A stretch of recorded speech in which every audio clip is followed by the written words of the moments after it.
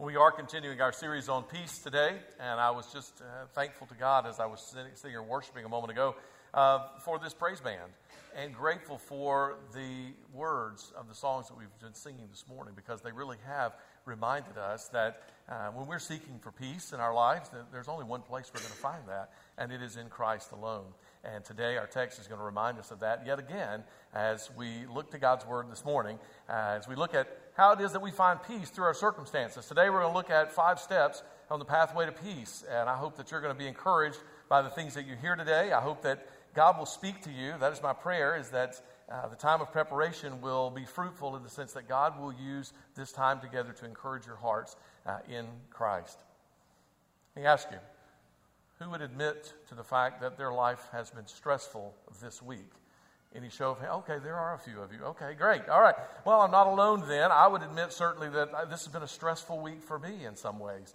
2 particular events that have occurred in my life this week that they were not on my agenda, they were not on my calendar, and yet they were situations that were kind of out of my control. I had to make some decision about how I would respond to that. Well, if you find your life being somewhat stressful right now, you're not alone. Some of you might have read this week, Gallup released a poll this about 3 days ago. They released this, and then Time Magazine, USA Today, several other writers picked up that report and wrote a number of articles about stress in America. Their research indicated that 55% of Americans reported that their lives were particularly stressful, that they were going through some kind of unusual anxiety and challenges in their world. As a matter of fact, we rank pretty high in all the nations of the world. If you want to be very little stressed in your life, a couple of South American countries or Central American countries you might want to move to. They scored really, really low on that stress scale.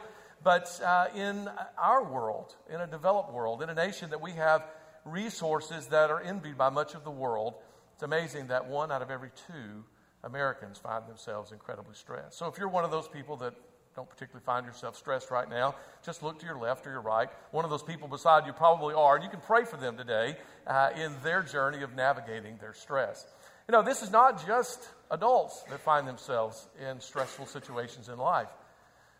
Another recent article I read was entitled about Generation Z, our current generation of students, elementary, middle school, high school students, those born after 1997 by some standards would be Generation Z. The title of this article was Stressed, Depressed, and Exam Obsessed. It says that this generation, 70% of students identified themselves under significant stress. If you talk with school counselors, they will affirm that idea, that they are seeing higher levels of stress and anxiety among today's students than previous generations.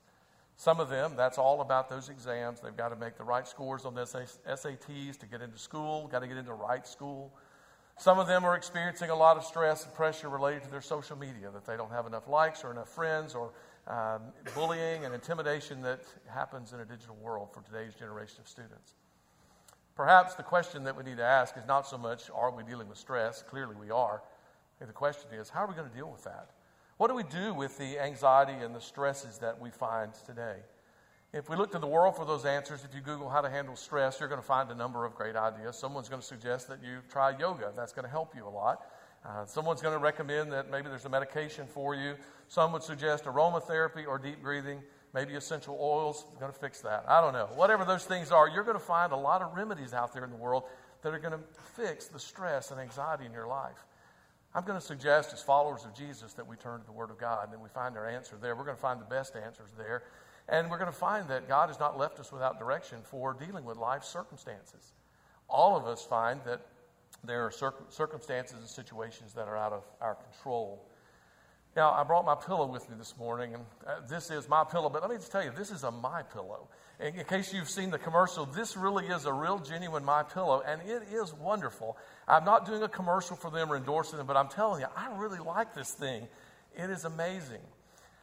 And my pillow reminds me of life's circumstances in this way. There's one position that you really want to be in on this pillow to get the greatest comfort out of it. That is on top of this pillow.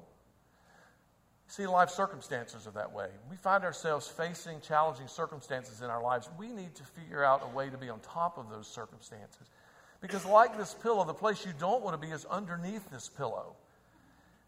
Because that's smothering. That is life depleting. And the truth is that we have people that speak in our culture today about being under the circumstances. Sometimes they describe their lives in that way. Well, under the circumstances, I guess I'm doing okay. Can I just help you know that I don't believe God ever designed us to be living under the circumstances. God has given you and I as believers resources to be able to live regardless of our circumstances in a way that we still can maintain a level of peace in our lives. God, by His Holy Spirit, has equipped us to be able to do that.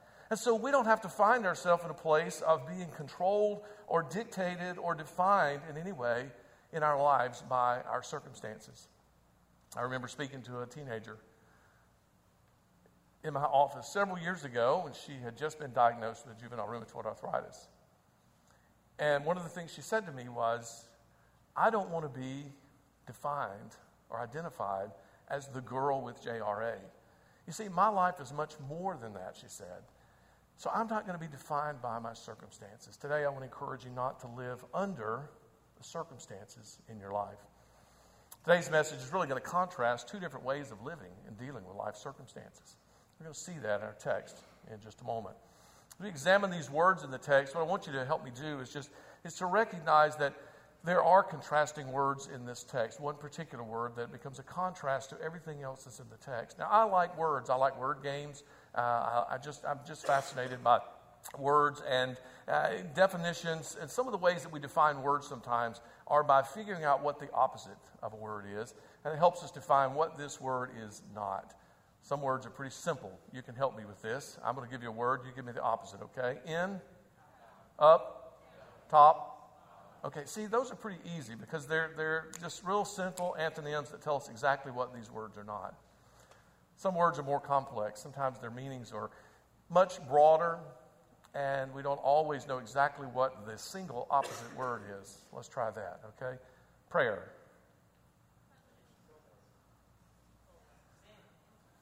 Sin, okay. What else did I hear over here? Silence. Well, I can pray in silence. See, it's not easy sometimes to find what's the opposite of that. Let's do another one. Peace. Chaos. Anxiety, hostility.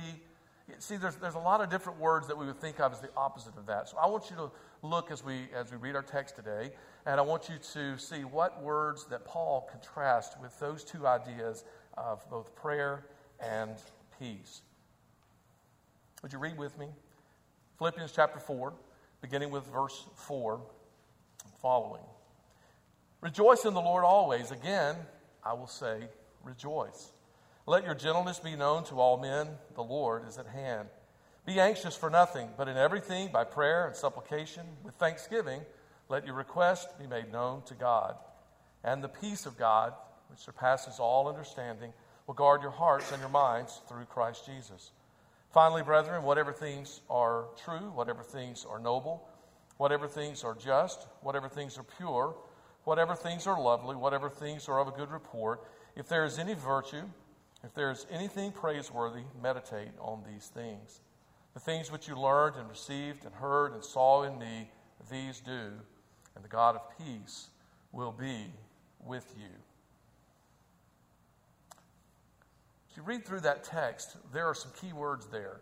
Now, I've identified 5 that I'm going to say are at least these 5 steps on the pathway to peace to help us today. They're the verbs, they're the action words, things that we are to do. One of those is a negative command of something that we're not to do, and we'll come back and look at that word that was juxtaposed against peace and prayer. I'm going to remind you as we go through this text something about the context of this writing. The Apostle Paul was writing this not from a luxury hotel room or from his mansion. No, the Apostle Paul was penning the words of this letter to the believers of the church in Philippi from a prison cell. Not like a modern-day prison cell, not one that's got an electronic door on it, or not one that's air-conditioned, or not one that has a restroom inside the cell. It wasn't like that. Several years ago, Joshua and I had an opportunity to be in Rome and to go to the Mamertine prison, which is where the Apostle Paul was thought to be held. That prison really is a dungeon. It's an underground, it's a dungeon. It's a stone wall, a hole carved out in the stone with a small hole in the floor. A ship's ladder goes down to it, and it's a dark, damp dungeon. not a place of pleasure. And the Apostle Paul from this place begins to write and pen a letter of encouragement. He begins to write a letter about joy and where we find joy and how to have joy. And it's from there that he gives these instructions. And they particularly remind us that our circumstances do not control the internal quality of our lives. And so step one on the pathway to peace, the Apostle Paul says, rejoice in the Lord always. Let me say it again, he says, rejoice. I want to remind you that he is saying to us that we have got to find joy in whatever circumstances we find ourselves. He helps us know the source of that joy. He says that we're to rejoice in the Lord. The Apostle Paul doesn't tell us that we're to rejoice in our bad circumstances. If you go out today and wreck your car, you're not to go out and rejoice. Praise the Lord, I wrecked my car, I totaled it. That's not what he's saying at all. He's saying that we find our joy in our relationship with Christ. We can have joy because of everything that Christ has done for us. We can have joy in our lives because of what we celebrated last week, that he loved us enough that he went to the cross to give his life for us. That he lives again today that we might live. He loved us that much, we can find joy in our relationship with him. He adds an adverb to that. He helps us know when we're to rejoice in the Lord. He said we're to rejoice in the Lord always. Notice that there are no exceptions, there are no exemptions. He says always. He doesn't say that we're to rejoice in the Lord when our bank balance is high, or we're to rejoice in the Lord when we get a promotion only. He says that we're to rejoice always. He gives us no out. On the pathway to peace, our joy is connected completely to our position and our relationship in Christ. It's not about the circumstances that we're facing. Not only does he tell us to rejoice in the Lord, he also tells us to be gentle to all. Be gentle to all. This quality of gentleness, this characteristic that we find, we see it exemplified in the life of Jesus. Again, from last week when we were celebrating Easter and the resurrection of Jesus, we were reminded of this moment when Jesus was before his accusers, when he was before Pilate, when he was before the Roman soldiers, when he was being flogged, when he was being judged. The Bible says that he stood silent before his accusers. And when men were nailing him to the cross, this quality of gentleness comes out when Jesus says, Father, forgive them. They don't know what they're doing. The Apostle Paul is making a case for what he writes to the people of Galatia. And he tells us the fruit of the Spirit, the evidence of the Holy Spirit in your life, is demonstrated in these qualities. Love, joy, rejoice in the Lord, peace, patience, kindness, goodness, and, yes, gentleness, faithfulness, and self-control. You see, gentleness is contrasted with harshness. He says that when we're facing difficult circumstances, one of the things that needs to exude from us is gentleness in the way that we deal with other people. Our harshness does not remind others of Jesus. And he says there's something about this quality of gentleness that will be evident to all people. It's important for us to recognize that others are watching our lives. They hear the testimony from our lips that I'm a follower of Jesus, but sometimes, unfortunately, they see contradictory evidence in our lives by the way we behave. And the Apostle Paul says, regardless of your circumstances, you can have joy inside, it's expressed outside, and you can treat other people with gentleness. Step 2. Step 1, rejoice in the Lord. Step 2, be gentle to all. Step 3, worry about nothing. Again, he makes an exclusive claim here, or an inclusive claim here. It covers everything. He gives us no outs. He doesn't give us any exceptions. He gives us no exemptions. He says that we're to worry about nothing. Be anxious for nothing. He doesn't say, unless you get a phone call, that's a crisis moment, you can worry then. He doesn't say that. He says we're to worry about nothing, be anxious for nothing. It reminds us so much of the words of Jesus. You remember that Jesus, Paul is just really carrying on this teaching of Jesus from Matthew chapter 6 in the Sermon on the Mount. Verses 25 to 34, we read these words from Jesus when he helps the people who are listening to him that day understand the importance of worry. Would you read along with me from Matthew chapter 6 as I read from our text here? I've got it on the screen here. Okay. Therefore I say to you, do not worry about your life, what you will eat or what you will drink, about your body, what you will put on. Is not life more than food, and the body more than clothing? Look at the birds of the air, for they neither sow nor do they reap or gather into barns, yet your heavenly Father feeds them. Are you not of more value than they? Which of you, by worrying, can add 1 cubit to his stature? He goes on to say, so why do you worry about clothing? Consider the lilies of the field, how they grow. They neither toil nor spin. And yet I say to you that even Solomon in all of his glory was not arrayed like one of these. Now, if God so clothes the grass of the field, which today is, and tomorrow is thrown into the oven, will he not much more clothe you, O you of little faith? He goes on to say, therefore, don't worry, saying, what shall we eat, or what shall we drink, or what shall we wear? For after these things the Gentiles seek. For your heavenly Father knows that you need all of these things. But seek first the kingdom of God and his righteousness.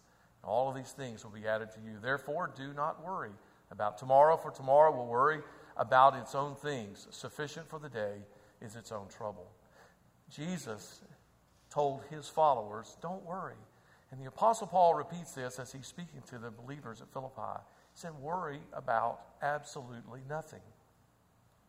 Why might he say that? Well, I think there are at least 3 reasons that Paul would have said this to his followers. Certainly they were probably anxious about something, or he would not have said, look, don't be anxious about anything. They were facing circumstances that were difficult for them. He's challenging them to follow after Jesus in this way. 1, because it's unreasonable. Think about for just a moment what worry does. It really doesn't make any sense for us to sit and stew and worry and be so focused on something that is outside of our control. If there's something that we can do to control that situation, we should take that step. But if it's an out-of-control matter, it does us no good to sit and worry about it. It's worthless. It's unreasonable. What does worry do? Worry just magnifies everything. It's like picking up a magnifying glass and putting it on top of the problem, and it just makes the problem bigger than it really is. A guy by the name of Ed Welch wrote a book several years ago called When People Are Big and God Is Small. That's what happens when we worry about other people. We make people in our lives really big and important, and we act as if God is small and can't do anything about our situation. Worrying is unreasonable. Worrying is also unnatural. You recognize that worrying is a learned behavior? You have to learn how to worry. It's a result of sin entering into the world, but we are taught to worry. As a young child, I remember our family lived in Kentucky when I was in the 1st grade. We moved to Alabama when I was in the 2nd grade. And every summer during my childhood years, my parents would take myself and my 2 siblings to my grandparents' house in North Mississippi. A little place called Guntown, Mississippi. It must have been population 50 at least. They lived on a farm there, and we would go there and spend a week. I didn't know at the time, but my parents were having a great vacation without us. But anyway, we were with my grandparents, and as would be the case at times, storms would blow up in that northern part of Mississippi, and I'm sure tornadoes, as you know, have passed through that area as well. But my grandmother was absolutely terrified. As soon as the wind began to blow and she saw dark clouds in the west or the south, she just became paranoid. She had a storm cellar, and it didn't matter if it was daytime or nighttime when that happened. She would get us all up. We got to go. We got to go down. We got to go to the storm house. I think I grew up and learned to be more frightened of spiders and snakes. I was more concerned about what was in that storm house than the storm itself. But the truth is, I watched her, and I could see that she was terrorized by this, and it did not bring peace to my soul. I wondered what would have happened had she said, you know what, the wind's starting to blow out there. Let's move into a room in the center of the house, and let's play a game here. That'll blow over. Everything will be okay. But instead, she taught us that storms were greatly to be feared, and we should become incredibly frightened in that moment. Now, I'm grateful to God that I have grown and matured past that. I don't find myself living terrorized by storms, but it's a learned behavior. Jesus said the birds don't worry. It's an unnatural thing. He said the birds trust their Father in heaven, and what does he do for them? He feeds them. He cares for them. Worry is unreasonable. Worry is unnatural. Speaking of those birds, Martin Luther said that he had a robin that was his favorite preacher. A robin that was his favorite preacher. What did he mean? Every time this robin would light outside of his window, he would hear this bird chirp. He would be reminded of this passage, and we would do well to do the same. When we see the birds of the air, that we be reminded that there is a message being proclaimed to us. Do not worry. Worry about nothing. Worry is also unhelpful. It's pointless. It accomplishes nothing of value. It can add nothing to us. It's a waste of the time that God has given to us. Reminds me of the little boy who said to his friend, he said, no reason to be pessimistic. It probably wouldn't work anyway. You know, it's true. It's pointless to worry. It just doesn't work. Constant worry, not good for us. Some people would say a phrase like this, you know, I just worried myself sick. And do you know the truth is? That's true. You really can worry yourself sick. If you look up some of the symptoms or effects of worry on people's lives, here's what you'll find. Unusual mood swings, irritability, anger, sweating, rapid heartbeat, chest pain, exhaustion, nervous twitching, decreased concentration and memory, nausea, shortness of breath. I sound like a medicine commercial, don't I? I know, that's exactly right. These some side effects may include hair loss, weight gain, weight loss, panic, indecisiveness, canker sores, muscle tension, insomnia, self-medicating, high blood pressure, overeating, reckless driving. I just tell you, it's unproductive. It's unhelpful. Worry does nothing for us whatsoever. Nothing positive for us. Proverbs chapter 12, verse 25 tells us something that worry does. It says, anxiety in the heart causes depression. You may not know that verse is in the Bible. You might want to write that down. The cause of depression is right there. It's a cause of depression. Proverbs 12:25, anxiety in the heart. But do you recognize that Proverbs 14:20 says that tranquility in the heart brings life to the bones? See, this contrast between a life of worry and anxiety and a life of peace is enormous. It's not just a small distance between the two. It is a great distance between those two. So the Apostle Paul goes on in Philippians to tell us what's our next step then on this journey. Step 1, rejoice in the Lord. Step 2, be gentle to all. Step 3, worry about nothing. Step 4, pray about everything. Pray about everything. And again, he uses this big word, painting with a broad brush. He includes some things? No, everything. Sometimes people will ask, should I pray about these small things? I just pray about the big things. Let me ask you this. In comparison to God, what's big to God? He says here that we should pray about everything. If it's important to you, it's important to God. Peter said it this way, cast all your cares on the Lord. Why? Because He cares for you. If it's important to you, it's important enough to talk to God about. In this passage of Scripture, the Apostle Paul uses 4 words here for prayer. He first uses a word, if you were to see this in the Greek, it's a little more clear, but he uses this word in general for pray. We need to talk to God. Instead of spending our time worrying about things that we cannot control, the Apostle Paul said, look, turn to God, talk to Him. He uses the word supplication, ask Him. And then he uses this qualifier, with thanksgiving. We need to thank God. And then he uses this final word, make your request known to God. Ask Him specifically. The words all have real clear meanings in that sense, but that last word says, look, pray specifically. Ask God specifically for your situation. For the things that you are concerned about, turn to Him. How is it that that's beneficial for us? It is beneficial for us because when we turn to God in prayer, we are recognizing who He is. He is the Lord God Almighty, the creator of heaven and earth. He is the one who can move everything in this universe. God is the one who can make a difference in the situation. And we're calling out to Him to take control of this situation, to make a difference in the situation, and if not to change the situation, that He would change us. And in that journey, we cry out to God. We ask Him for what is needed. We give Him thanks. We're expressing in advance to Him our confidence in Him by thanking Him for what He has already done and what He will do for us in the days to come. We are acknowledging to Him that He is in control and that we are trusting in Him. And then we specifically ask Him for what it is that we need. What does He say is the response to this? Man, He says in response to this that the peace of God, which surpasses all understanding. He said there just aren't the right words to be able to fully explain this peace. But he said there is this peace that belongs to God that He will give to us. And it will stand guard over our hearts and minds. Where? Again, in Christ Jesus. This is all about our being connected with and being in relationship with God through Jesus Christ. Several years ago, I was doing a wedding at Little Creek Chapel. And I got to the rehearsal that afternoon, and unfortunately, someone had booked 2 wedding rehearsals that day and 2 weddings, consequently, the next day at 2 o'clock, same time. We were the smaller of the wedding parties. And for those of you that are military, you understand how this works. If you're going on to a base, there has to be a list at the gate with your names approved in advance, all those things. So they moved us, our wedding, they moved to Fort Story. And I asked about the guard gate list, and they said, it's no problem. They said, we are one contiguous, amphibious base now. We're all joint. It's not a problem. And do you know what I did? With the wedding party, we drove right off Little Creek Base, and we drove down the road, and we got to Fort Story.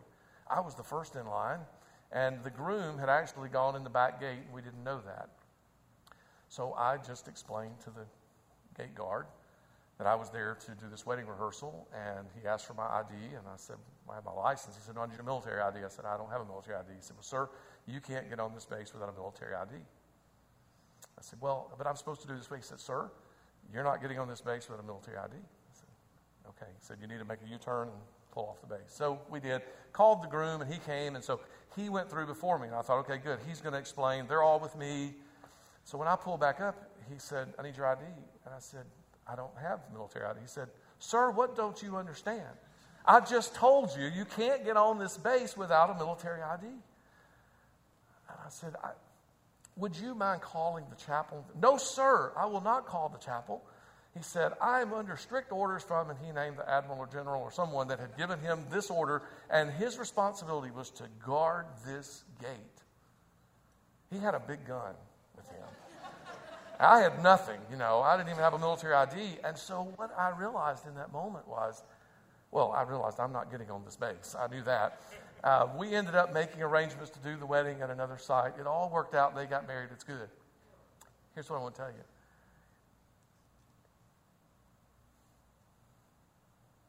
That young man was doing his job. He had orders. That post was safe because nobody was getting past him without the proper credentials. That's what Paul says.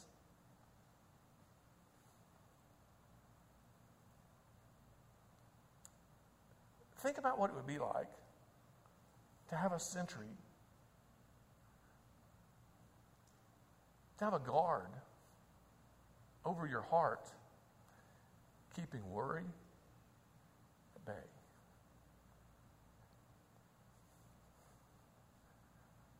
I don't have to live a life filled with worry. Why? Because the Lord Jesus Christ is going to give me a peace that will guard my heart and mind. He is standing there on duty. Worry is not coming past that gate unless I give it permission for that guard to stand down and let worry come in.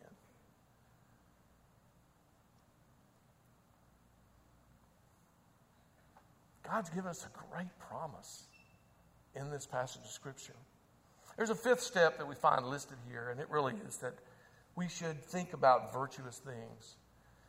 He concludes this text by reminding us that in verse 8, he uses the word finally. I'm wrapping things up. He's saying, finally, whatever things. And he goes through this litany, this list of things that are true and pure and noble and lovely and of good report. He said, if there is anything of virtue, anything that's worthy of praise, set your mind on these things. Meditate on these things. Think about these things. Now, you get to choose.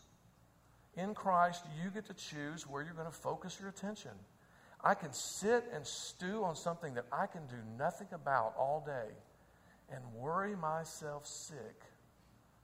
Or I can go into the throne room of the King of the universe and say to him, God, this is what I need.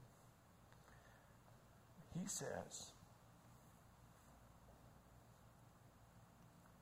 it's a great promise there, verse 9. The things that you have heard and that you've received, or the things that you've learned and received and heard and saw in me, these do, and the God of peace will be with you. And what a great promise. We find ourselves in life circumstances, things that are out of our control. We have two clear choices to make. I can go it as if I'm in control and I'm self-sufficient and I can handle this by myself. Or I can turn to the God of the universe. I can rejoice in Him. I can be gentle to all. I can worry about nothing. I can pray about everything. And I can think about those things which are good. This past week I had an opportunity to continue reading in a book that I started several months ago. A book by Stephen Curtis Chapman called Between Heaven and the Real World. What an amazing, amazing story. Those of you that are familiar with Stephen Curtis Chapman know that he's been writing wonderful Christian music for 30 years plus. He and his wife several years ago went on a new journey that God took them on of international adoption. They adopted some children from China. And a few years back, one of those young gals unfortunately was killed. She was run over by his son who was driving up in the driveway in his car. His little sister, in excitement of seeing him, was playing off to the side of the house, and he couldn't see her coming. And she ran toward the car, excited that her brother was home. And the car struck her. She died at Vanderbilt.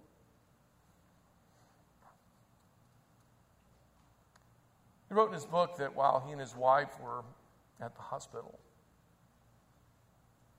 standing by the bed of their daughter, just the devastation of one of life's most harsh circumstances, he said, the words of Matt Redman's song, "Blessed be your name," based on Job's statement, ran through my mind. My heart would choose to say, Lord, blessed be your name. He said, it was all I could muster. And when I did, he said, the light and clarity came back to me. Later he writes, I discovered that my worship of God and my declaration, God, you are my God, you are in control, you have defeated the enemy and I will trust you. It was the difference between life and death, between hope and despair. As dark as this valley of the shadow of death was, I worshiped and I trusted. I was certain that God was there with us. And the only thing that I could imagine being more frightening than going through the darkness with God was being alone in the darkness without God. That would be the ultimate of hopelessness. When I read that, I thought, Ben, is that not our passage of Scripture from this week? Here is one who chooses to rejoice in the Lord always, in terrible circumstances. Let your gentleness be made known to all. The Lord is at hand. Don't worry about anything. Pray about everything. And what happens? And the peace of God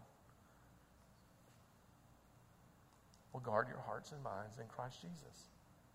An amazing story and a picture of that for us even this day. The last verse, verse 9 of this passage of Scripture, I just want to say, reminds me again that Paul was in a relationship with these people and there was a sense of community that existed there. These believers were going to hear this message that Paul had written because these letters would be read to all the churches. But they were connected to one another relationally. And I just say to you, that happens in our church in a number of ways. It happens here in this setting, but it also happens through our life groups in our church. When I look around this room, I see individuals that I know their lives are encouraged because they're connected with other people who are encouraging them. I don't know about you, but I know for me, I need to be reminded of this very lesson today. Worry about nothing. Pray about everything. I need other people in my life who will remind me when I'm prone to get in the fetal position and worry about something to say, hey, wake up. Worry about nothing. Pray about everything. Some people around me encourage me. If you're not connected with that kind of community of believers, you don't have some people around you like that, I want to invite you into one of those groups. There are a number of those groups. We have several groups that meet on campus here on Sundays, and then we have 24 other groups that are scattered throughout the community during the week. You need to be in that kind of relational connection. The Apostle Paul said to them, the things that you heard from me, that you learned from me, what you saw me do, all of those things tell me that they had been around him and that they knew what to do because someone had shown them how to do it. I would encourage you to take advantage of being connected with those around you so that you could live your life marked by this pathway to peace, not a life filled with worry and anxiety. Close with this. Corrie ten Boom, many of you remember, as a lady who lived through the Second World War Germany. And she, along with her family, took it upon themselves to make a place called the hiding place for members of the Jewish community that needed a place to be safe from the Nazis in Germany. And they hid these people in their homes, and eventually they were found out. All of her family was killed except for her. And in her story, her testimony, she said that she would write about life's most difficult circumstances and hardships. And we really have three options. She said, I found that I could look inside myself for help. I could look inside myself and find a mess. I could look to the world and find distress. Or I could look to Jesus and I would find rest. Can I just tell you, the best place for us to be in life is on top of our circumstances, not underneath them. God has made a way possible for you to do that. But it is limited. It's limited to those who are in Christ. Remember, the peace of God, the peace that belongs to Him, the peace of God comes from the God of peace to those who have peace with God. Paul wrote to the believers in Romans that it was through Christ that I can have peace with God. First, it's a connection between you and Jesus. You're in a relationship with Him, then this peace, not only peace with God is possible, but also peace within yourself is possible.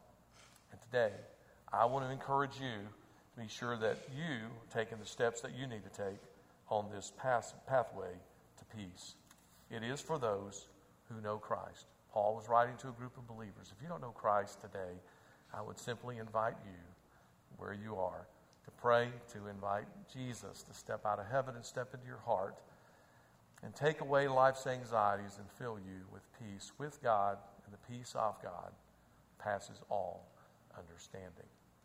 If you know Christ, I encourage you today to figure out which of those 5 steps, maybe you need to take one of those steps today along the way. Maybe it is that you simply need to rejoice in the Lord today. Maybe it's something about your gentleness to all people.